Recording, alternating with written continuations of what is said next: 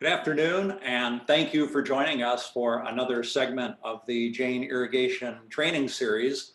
I'm Richard Restuccia, Vice President of Water Management Solutions for Jane, and I'm really excited about our presentation today. It's really part three of our three-part fertilizer series. Now, believe me, if you didn't see one and two, you know it's not a requirement, but if you want to go back and see those, they are on the training page at Jane's USA, and you can check them out after. But, we got started on this fertilizer discussion one day. Eric Olson and I were just talking about fertilizer, and it was interesting. The more we talked, the more I learned that I didn't know, right? It's really a complex subject. It makes a big difference for your farm or for your garden. And as we started to get into this, I could see that Eric was great about explaining this in a way that was easy to understand. So we kind of brainstormed about this three-part series, and here we are now down to part three. And some of the things we've learned, right, is that the fertilizer efficiency, especially when it comes to nitrogen, is very low. So we're learning about ways to increase that efficiency. And we're really lucky to have Eric Olson helping us do this. Eric's been involved in agriculture his entire life, really knows irrigation, of course, very well, but a lot of people don't know he's a chemical engineer as well. He graduated from the University of Minnesota with a degree in chemical engineering, and that's arguably the top program around the nation. And then the other thing that makes the difference for me, especially when it comes to Eric, Eric and I met, we were both on the board of directors for the Irrigation Association. Eric was the president, and I started to see this side of Eric where he really likes to give back to his community, back to his industry. You can see he was a board member for many years, president, of course. He's involved with the Irrigation Innovation Consortium now. He helped start the Blue Tech Valley program there in Fresno. He's on the Fresno State University Water Advisory Committee, and many, many more. You ask people what they do, or you look at what people do with their spare time, you find out a lot about the people. So we're really fortunate to have Eric talking to us here about fertilizer. So Eric, welcome. How are you today? I'm doing great. Thanks, Richard. Appreciate the intro. Yeah, now Eric, you've been really busy lately, and I see besides doing our Lunch and Learn today, you're part of the first ever agricultural irrigation summit that the IA is putting on next week. Yeah, I'm on a panel with three other CEOs from the member companies of the association, and yeah, I'm really looking forward to that. We get to talk about the irrigation industry. The conference this year, it's not going to be in person, so it's a virtual conference. So now this panel is pretty interesting that we're going to get to have an hour to talk about the state of the state and the business of irrigation. So I'm looking forward to that. Yeah, so am I. That's going to be Thursday, November 5th, 8 o'clock to 3:30 Eastern time. So it'll start on the West Coast, their earlier time, 8 o'clock in the morning, run through about lunch 12:30 there. And boy, I know you guys are going to be talking. I know there's going to be some growers who have used ag technology that are going to be talking, and then we're going to see some presentations on some irrigation technology for agriculture as well. So what a great day that's going to be. So anyway, look forward to seeing you next week on that, Eric. I do want to put a plug for a web event also for that this Friday. The Chief Operating Officer of our distribution companies, John Topham, he is now the Irrigation Association President, and he's interviewing some award winners and people that are really my mentors. Stephen Smith and Brent Meekum are going to be interviewed by John Topham this Friday. So you can find these details at the Irrigation Association website. I think it's irrigation.org, and they'll have that. But yeah, please tune in this Friday morning to see John interviewing some of the amazing leaders in our industry. So thank you, Richard. Yeah, thank you. That's a great point. The Irrigation Association is doing a lot of great training right now, a lot of information. So anyway, well, let's jump right into part three here of fertilizer now, if that's all right. Yeah, thank you. Part three, in the first two parts, we really spent a lot of time focusing on technology to help us manage fertilizer. and a lot on nitrogen. And there's many more nutrients that are critical to growing crops. And you can see the elements that I have here: phosphorus, potassium. We'll talk more in detail about those. And then we have these micronutrients. And so today's presentation will get into some specifics to help you. As Richard said, the fertilizer nutrient complex, managing these nutrients is very complex.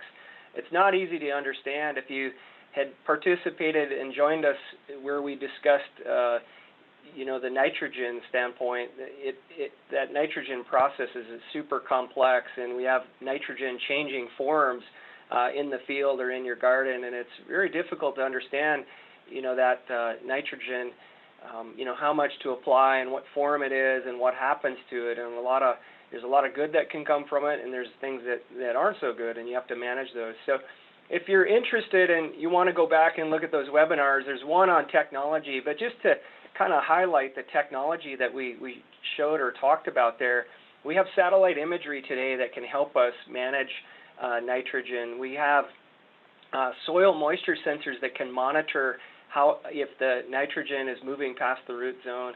We have infield testing equipment, and then we also talked about coated nitrogen that's a slow release, because water moves, this nitrogen fertilizer moves readily with water through the root zone, and that gives us some challenges with environmental issues. So those were the highlights of the technology there.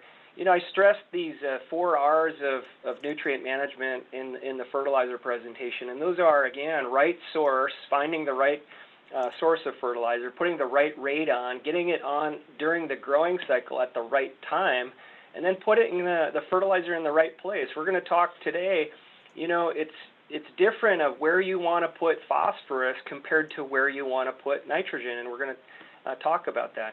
We did learn that if we have a poor irrigation distribution uniformity, it's going to lead to poor nitrogen use efficiency. And, in general, we are not doing a good job, that the nitrogen use efficiency can be very low, and typically we over-apply the nitrogen because of these inefficiencies in the system. So it's our job as irrigators to make sure the distribution uniformities are as high as possible to help us grow great crops with a smaller environmental impact. We did learn that nitrogen really can impact yield. It's pretty highly correlated with improvements in yield, but we can't explain all of the variance. We gave examples where in certain countries there's the same amount of nitrogen there's more nitrogen that's used in another country, but we have a huge difference in yield improvement in the U.S. using less nitrogen. But in general, more nitrogen can lead to higher yield. But we have to be careful that if we use too much nitrogen and it goes to the groundwater, it goes to our water sources, and we have this eutrophication in the waterways and the greening of the rivers, streams, and oceans. So that's a huge issue. And it's a huge issue on phosphorus, as we'll talk about in this presentation. For many of the crops that you're growing either in your field or in your garden, we have great places to go to for recommendations on how much either nitrogen or fertilizer to apply. You should learn those sources, and you can get your information there. And then we also learn about how to read fertilizers labels as well, and I'll have a review of that. We spent the first 2 presentations really focused on technology and nitrogen, but as you can see from this picture here, most literature says there's 16 essential elements to grow a crop or grow a plant. Some people say 17, and they add a micronutrient called nickel. Some also say there's 18, but really the top 9 are absolutely critical. You got the basic nutrients: carbon, hydrogen, oxygen. And then we have macronutrients, and the 3 primary macronutrients are what's used in the highest volume. But there are secondary macronutrients that are very important as well, called calcium, magnesium, and sulfur. These secondary macronutrients and the micronutrients listed below, a lot of times are available in your soil, so you don't necessarily have to, put them on through fertilizers. Now, if you grow in a soil-less system, you will need to add these micronutrients. If it's indoor growing in a coconut husk situation, you will need to add these micronutrients here. We're going to spend more time today on phosphorus and potassium and trying to figure out how to get the right amount of those two primary macronutrients on. The prior presentations we did, as Richard said, focused on nitrogen and getting that right. If we do get those big three right and we do soil tests and we can pay attention to calcium, magnesium, and sulfur, we're going to grow pretty good crops in a manner that's okay for the environment. So Eric, I've got a couple quick questions about this, and I want to remind everybody that you can ask questions either through the Q&A or through the Zoom webinar chat, and I'll be passing those questions on to Eric at the appropriate times. But my first question is this: I can get all those nutrients you were just talking about from organic fertilizer or synthetic fertilizer. Does it matter which one I select? There are some challenges with organic fertilizer, and it depends on the source. Growing up in farming, we were in beef cattle and also poultry, and so we would often apply this organic fertilizer to the land. Oftentimes though, we didn't know actually what was in there, and you actually generate a lot of organic fertilizer, and sometimes the benefits, not as much as you think it is. And I think you had this calculation at one time, how much nitrogen is actually in manure, and it's a lot. In a ton of manure, you might only have 30 pounds of nitrogen. So you're going to need a lot of manure to get your garden to where it needs to be, or in the fields. And then you have this whole aspect about when you apply manure, how you apply it, and what's the environment that you're applying it in. If you're applying manure in California, it can be hot, dry, or windy. Nitrogen that you get from manure, it needs this really special environment, kind of warm and moist, so the microbial action can work, and you can get that nitrogen in the form of nitrate where the crop can utilize it, versus, we do not want to volatilize that. So, I go back to my early days of farming, and we used to spread manure in the field, and we'd put a thin layer. We're using a spreader, and it's blowing manure up in the air, and then it's putting a fine mist of manure on. And, today what I know is a lot of that benefit is volatiling off into the air, and it's actually hurting the environment probably more than it's doing a good job. So, organic fertilizers have their place. They do a phenomenal job, but you really have to know what the sources, of those micronutrients and these macronutrients are. You need to know the interaction of the soil and water and the uptake. And I think, as we talk about these fertilizers here, it'll become clear that, you really, it's easier, and you get probably a better benefit to manage the situation by putting these fertilizers here in a direct form. So talking a little bit about phosphorus and potassium, the other macronutrients that are big. Phosphate comes from a phosphate rock, and this is actually mined.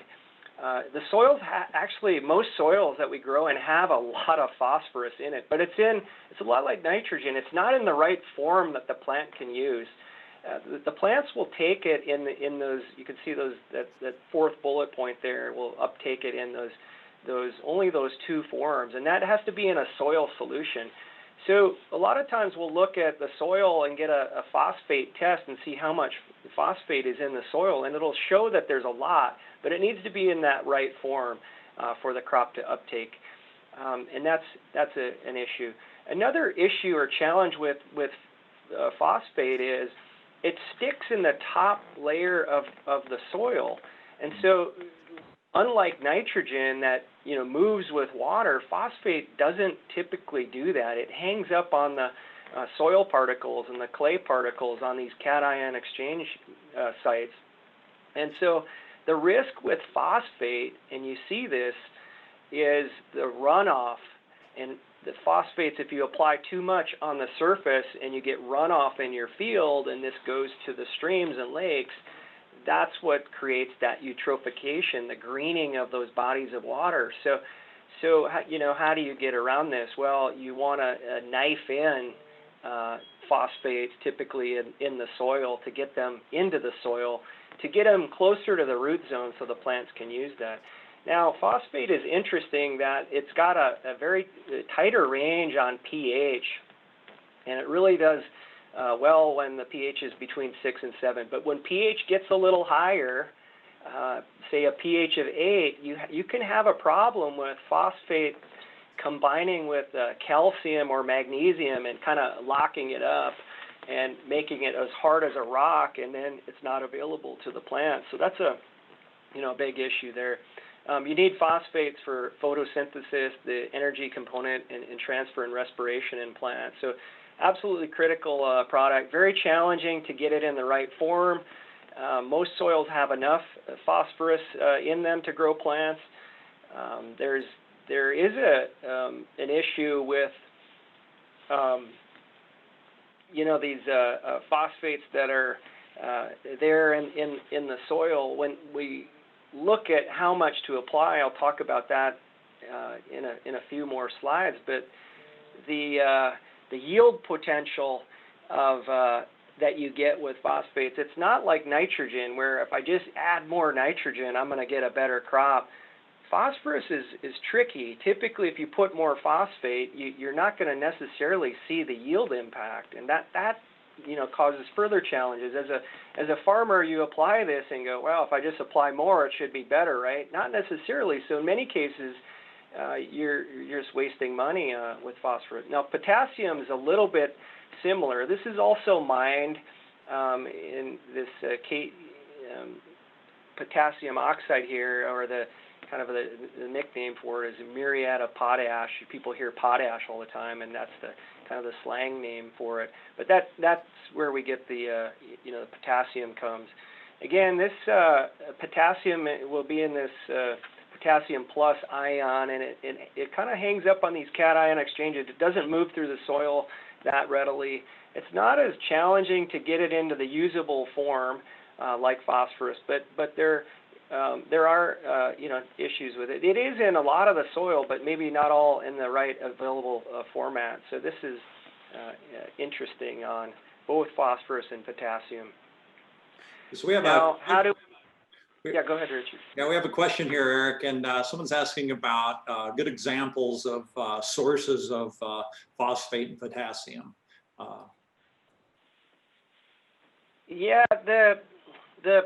For potassium, the most common use of potassium is potassium chloride, and it gives the 60%.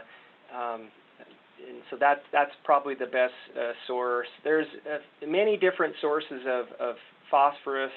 There's a phosphorus that's typical in the West called diammonium phosphate, and diammonium gives you some nitrogen in there, and that's the ammonium. And I have an example in that in a few slides. But those are common: diammonium phosphate and potassium chloride. Those are good places to get your your potassium and phosphate.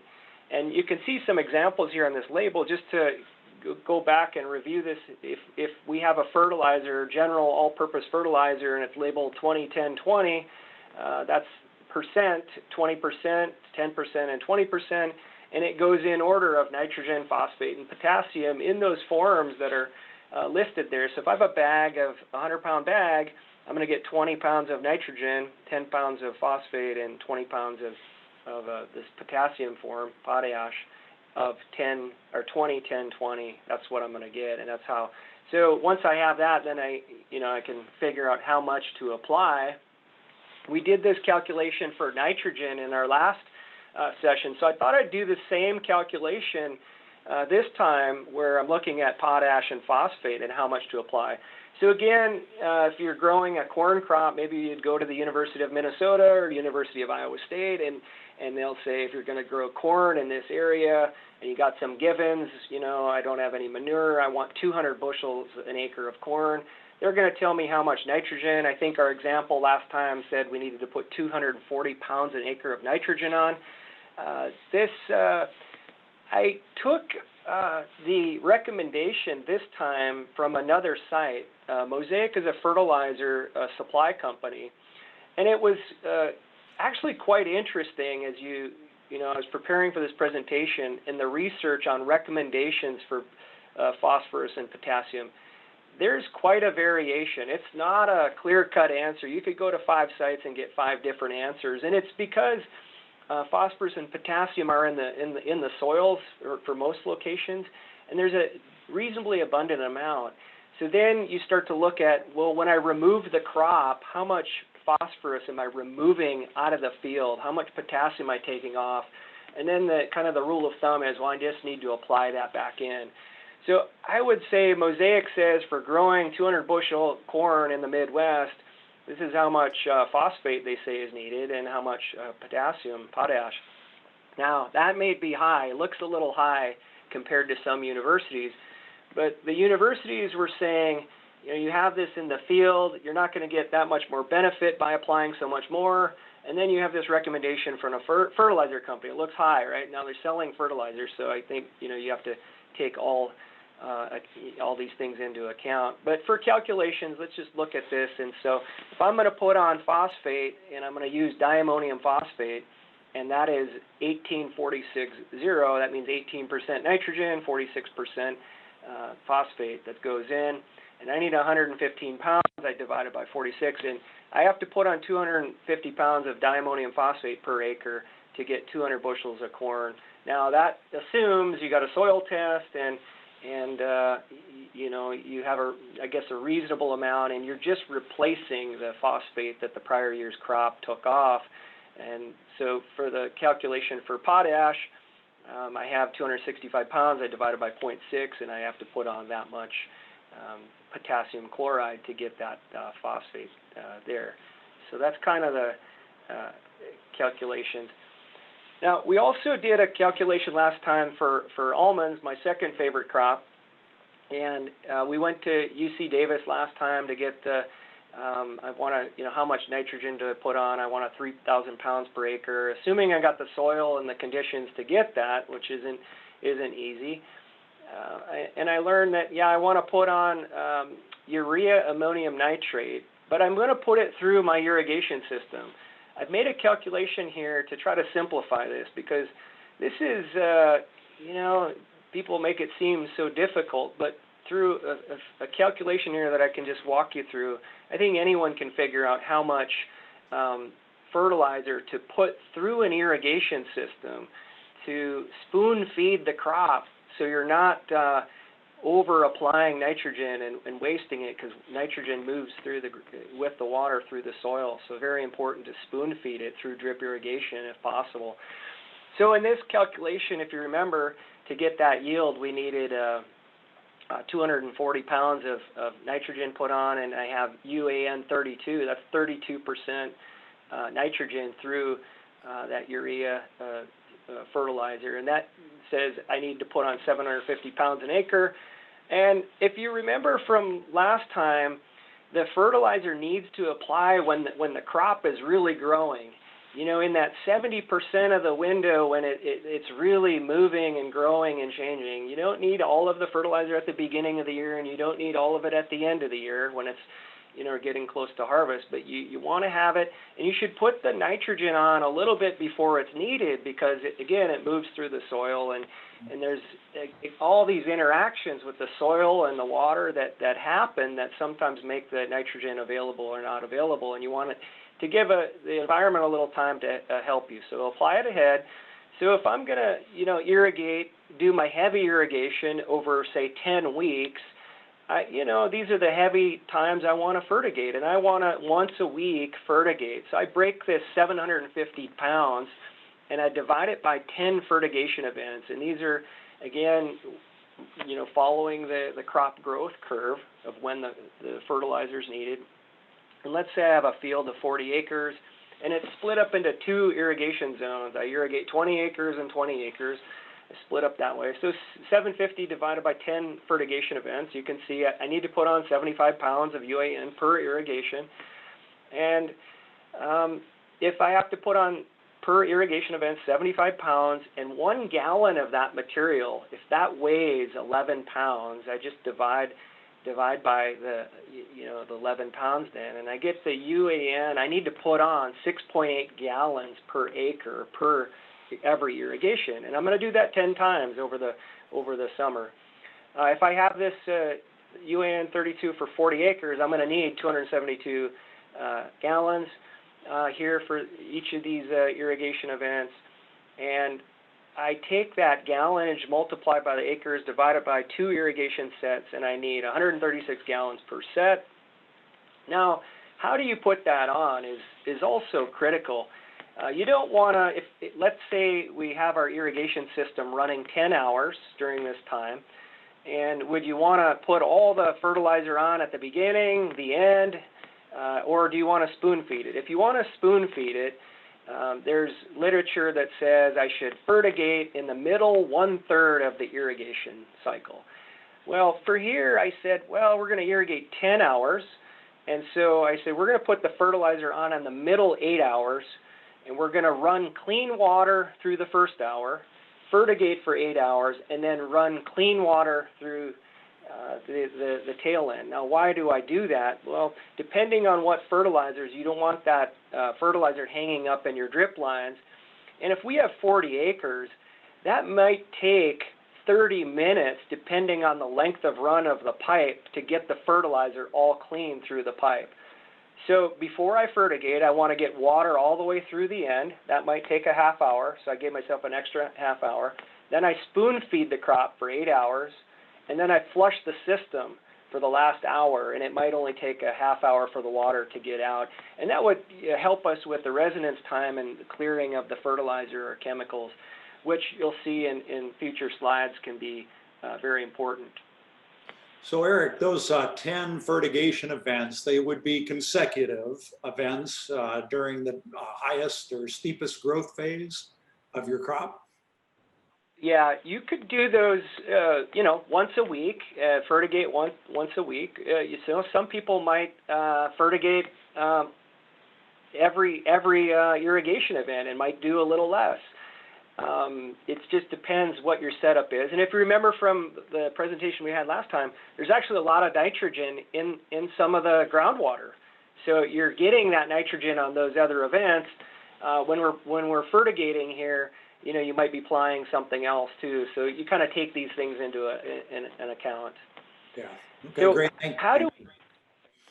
so how do we get on that 17 gallons per hour during those 8 hours? Well, there's some really, really unique solutions here from a chemical engineering standpoint. I love these proportional injectors and these Mazie injectors that use pressure differential to suck fertilizer out of the tank, and that can be set up. That's what you're seeing on the left there.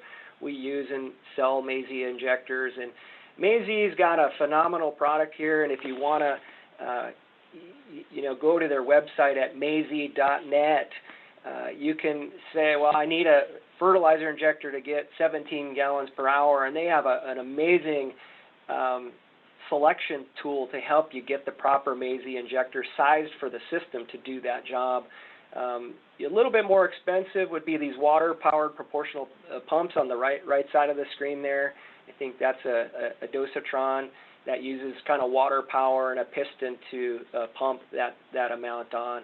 And if you wanted to get a little bit more sophisticated and really automate it and use a sophisticated controller, we have a product line called NutriCare, and that can automate all of this for you. So you put in a schedule and you kind of just let it go. You fill the tank of fertilizer and you have a big tank, and it can just run that schedule the way you had to do it. Otherwise, you have some manual work to do on this fertigation, which isn't a lot, and it's not that difficult. But this automation, is pretty special. So that NutriCare setup there is that little kind of box on the right. You can see there's 4 little valve control columns there of setting where you can do the settings for the 3 fertilizers and maybe an acid if you wanted to add there.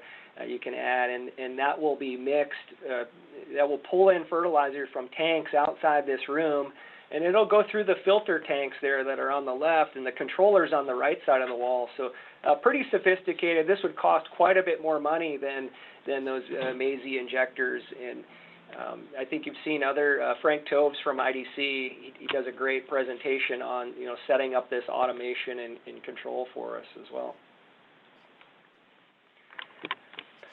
So pretty complex. I think the calculations that we went through are pretty simple. But remember, we need to put nitrogen, phosphorus, potassium. We got to have those micronutrients, and we have all this chemistry happening in the soil. We got nitrogen moving through the soil with the water, phosphorus hanging up. How do we get all of that together? Isn't there just one solution that I can pump through my system that has it all? Not really, right? There's no miracle solution that gives everything you need.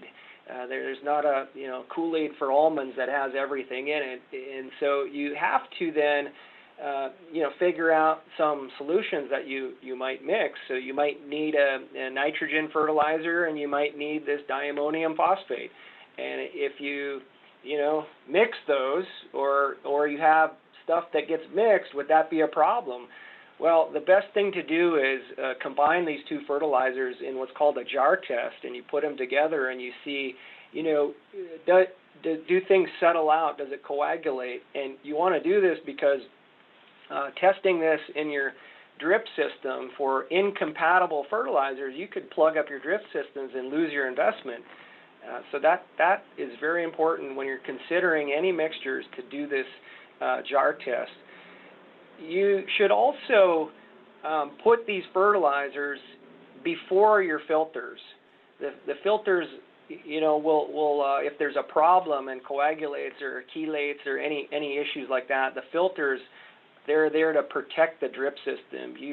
If you have a problem, it's better to find it in the filter than a plugged up system in the field where there's a whole bunch of issues. So, I'd always recommend injecting fertilizers upstream of the filters. Now, maybe if it's acidic fertilizer or acids, and you got metal tanks, this acids could be put after the filtration stations.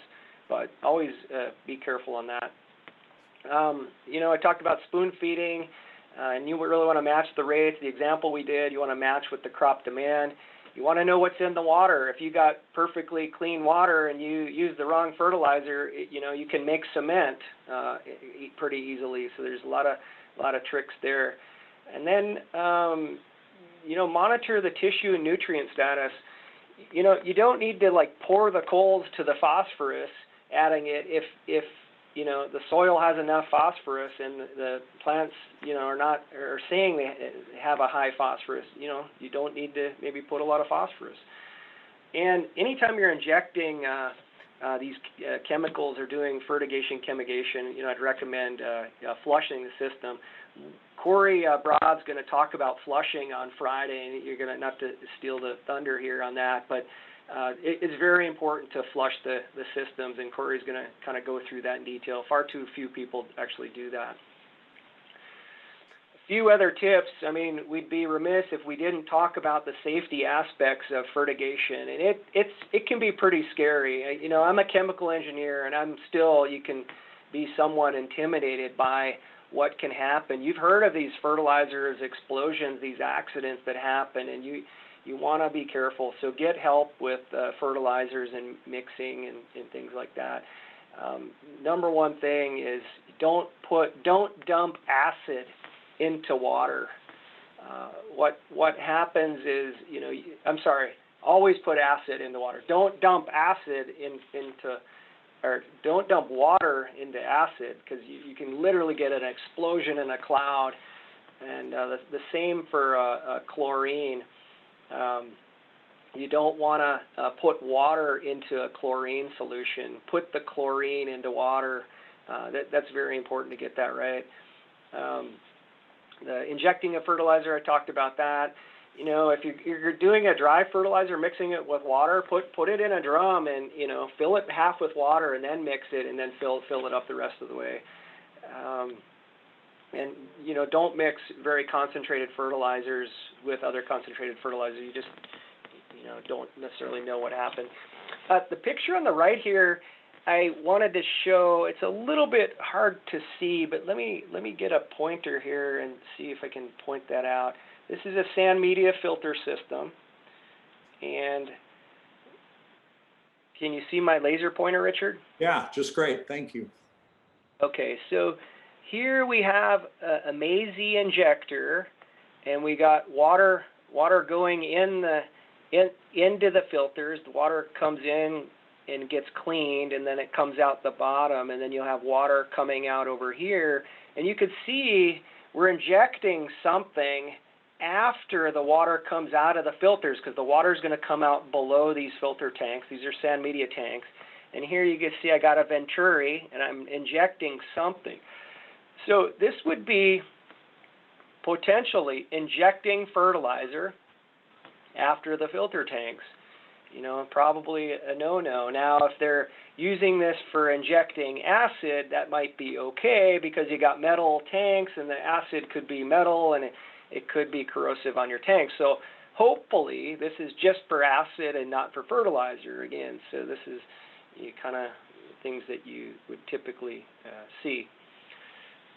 So wrapping it up here, there's a few more slides I want to talk about. So what happens if I do everything right and it's going along good? I think, you know, I followed all the things that my certified crop advisor tells me to do, but my crop starts looking a little funky and I get, say, purple leaves or purple edge. Well, we all have this. We have this in our garden. We have it in the almond orchard, and this happens to be pictures of corn leaves, my first favorite crop. And so when you go through and look at this, this is a fertilizer deficiency or crop deficiency of these different nutrients, macronutrients and some micronutrients. And I really like this because the corn leaf, it's easy to see. If you're looking at sometimes almond leaves, it's very hard to see, or other plant material.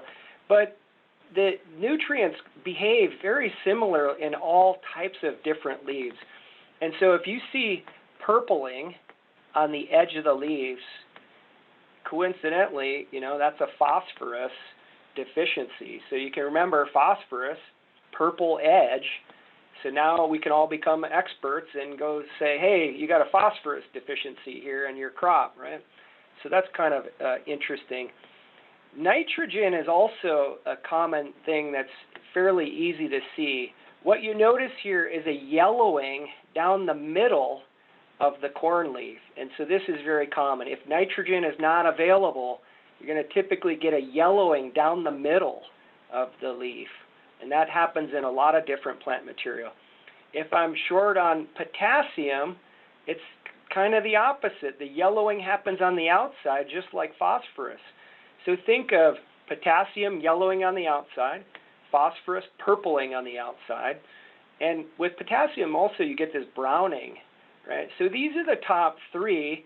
You're most likely going to get those right. We know what a drought looks like. When it's really hot and it's burning up, the leaves kind of curl up and shrivel up. I think we've all seen plants in our garden with some disease or issues. That kind of looks like that.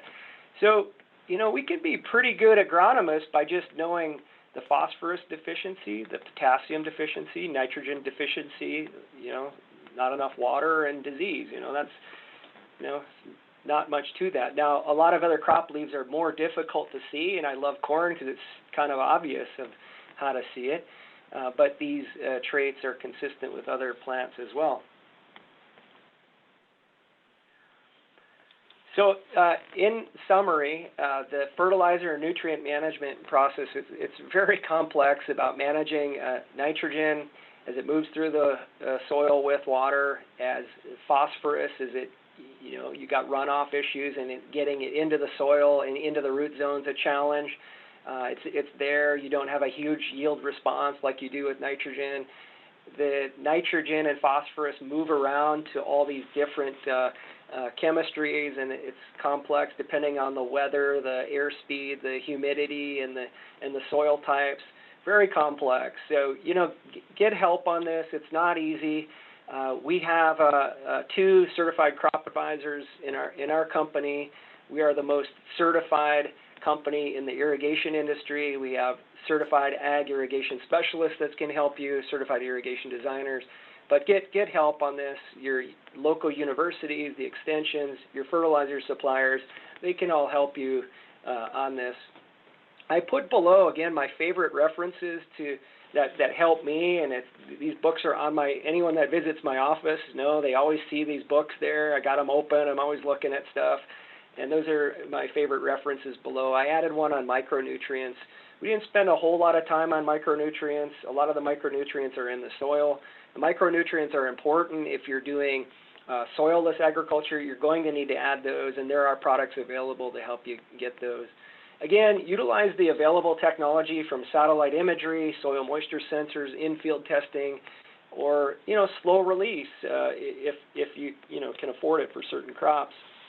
The 4 R's again, getting that right source. You can see how complex it is if you don't have the right source. If you use incompatible sources, you're going to have huge problems in your system and potentially lose your investment. The right rate, getting all that nutrients in the growth curve of that crop is critical.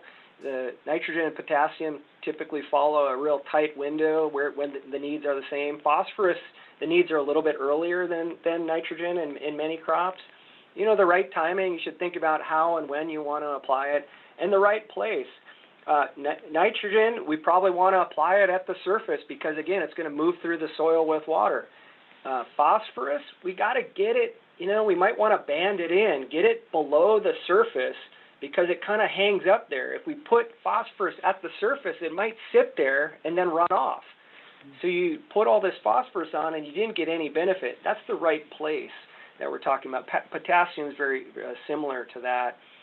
And we're an irrigation company, so let's get those irrigation systems. Let's put in high-quality designs, high-quality products, and make sure our distributions uniformities are high, because poor irrigation, it's a poor fertilizer use efficiency. It has significant environmental impacts, and bottom line, you're wasting money as a grower, and we gotta help our growers. It's difficult enough being a farmer, So with that, Richard, I'll wrap it up and say thank you. I've enjoyed this series. Thank you so much for putting these on and hosting these. You do 2 a week. I don't know how you do it, but I'm really happy you make it easy and make it so we all want to participate in this. So thank you. Yeah, well, thank you, Eric. I feel like I just had a master's class with a 3-hour investment of time, right? Seeing part 1, part 2, part 3, all for no charge, thanks to you and Jane Irrigation. So this was really great. I'm going to have much more meaningful conversations going forward about fertilizer, I know, with people as a result of this. So this was just great. And then also thank you for reminding everybody, Friday, we've got Corey Broad coming on this Friday at noon Pacific Daylight Time, and he's going to be talking about emission device and drip tape flushing, something that Eric was just mentioning. It was so important to do after you fertigate. So again, Eric, thank you to all the viewers out there. Thanks very much for spending your lunch with us again. We know it's valuable time, and we appreciate the opportunity to bring you this great education. Hope you guys have a great rest of your Wednesday. And we'll see most of you on Friday then. Eric, thanks again. Thanks, Richard. Appreciate it.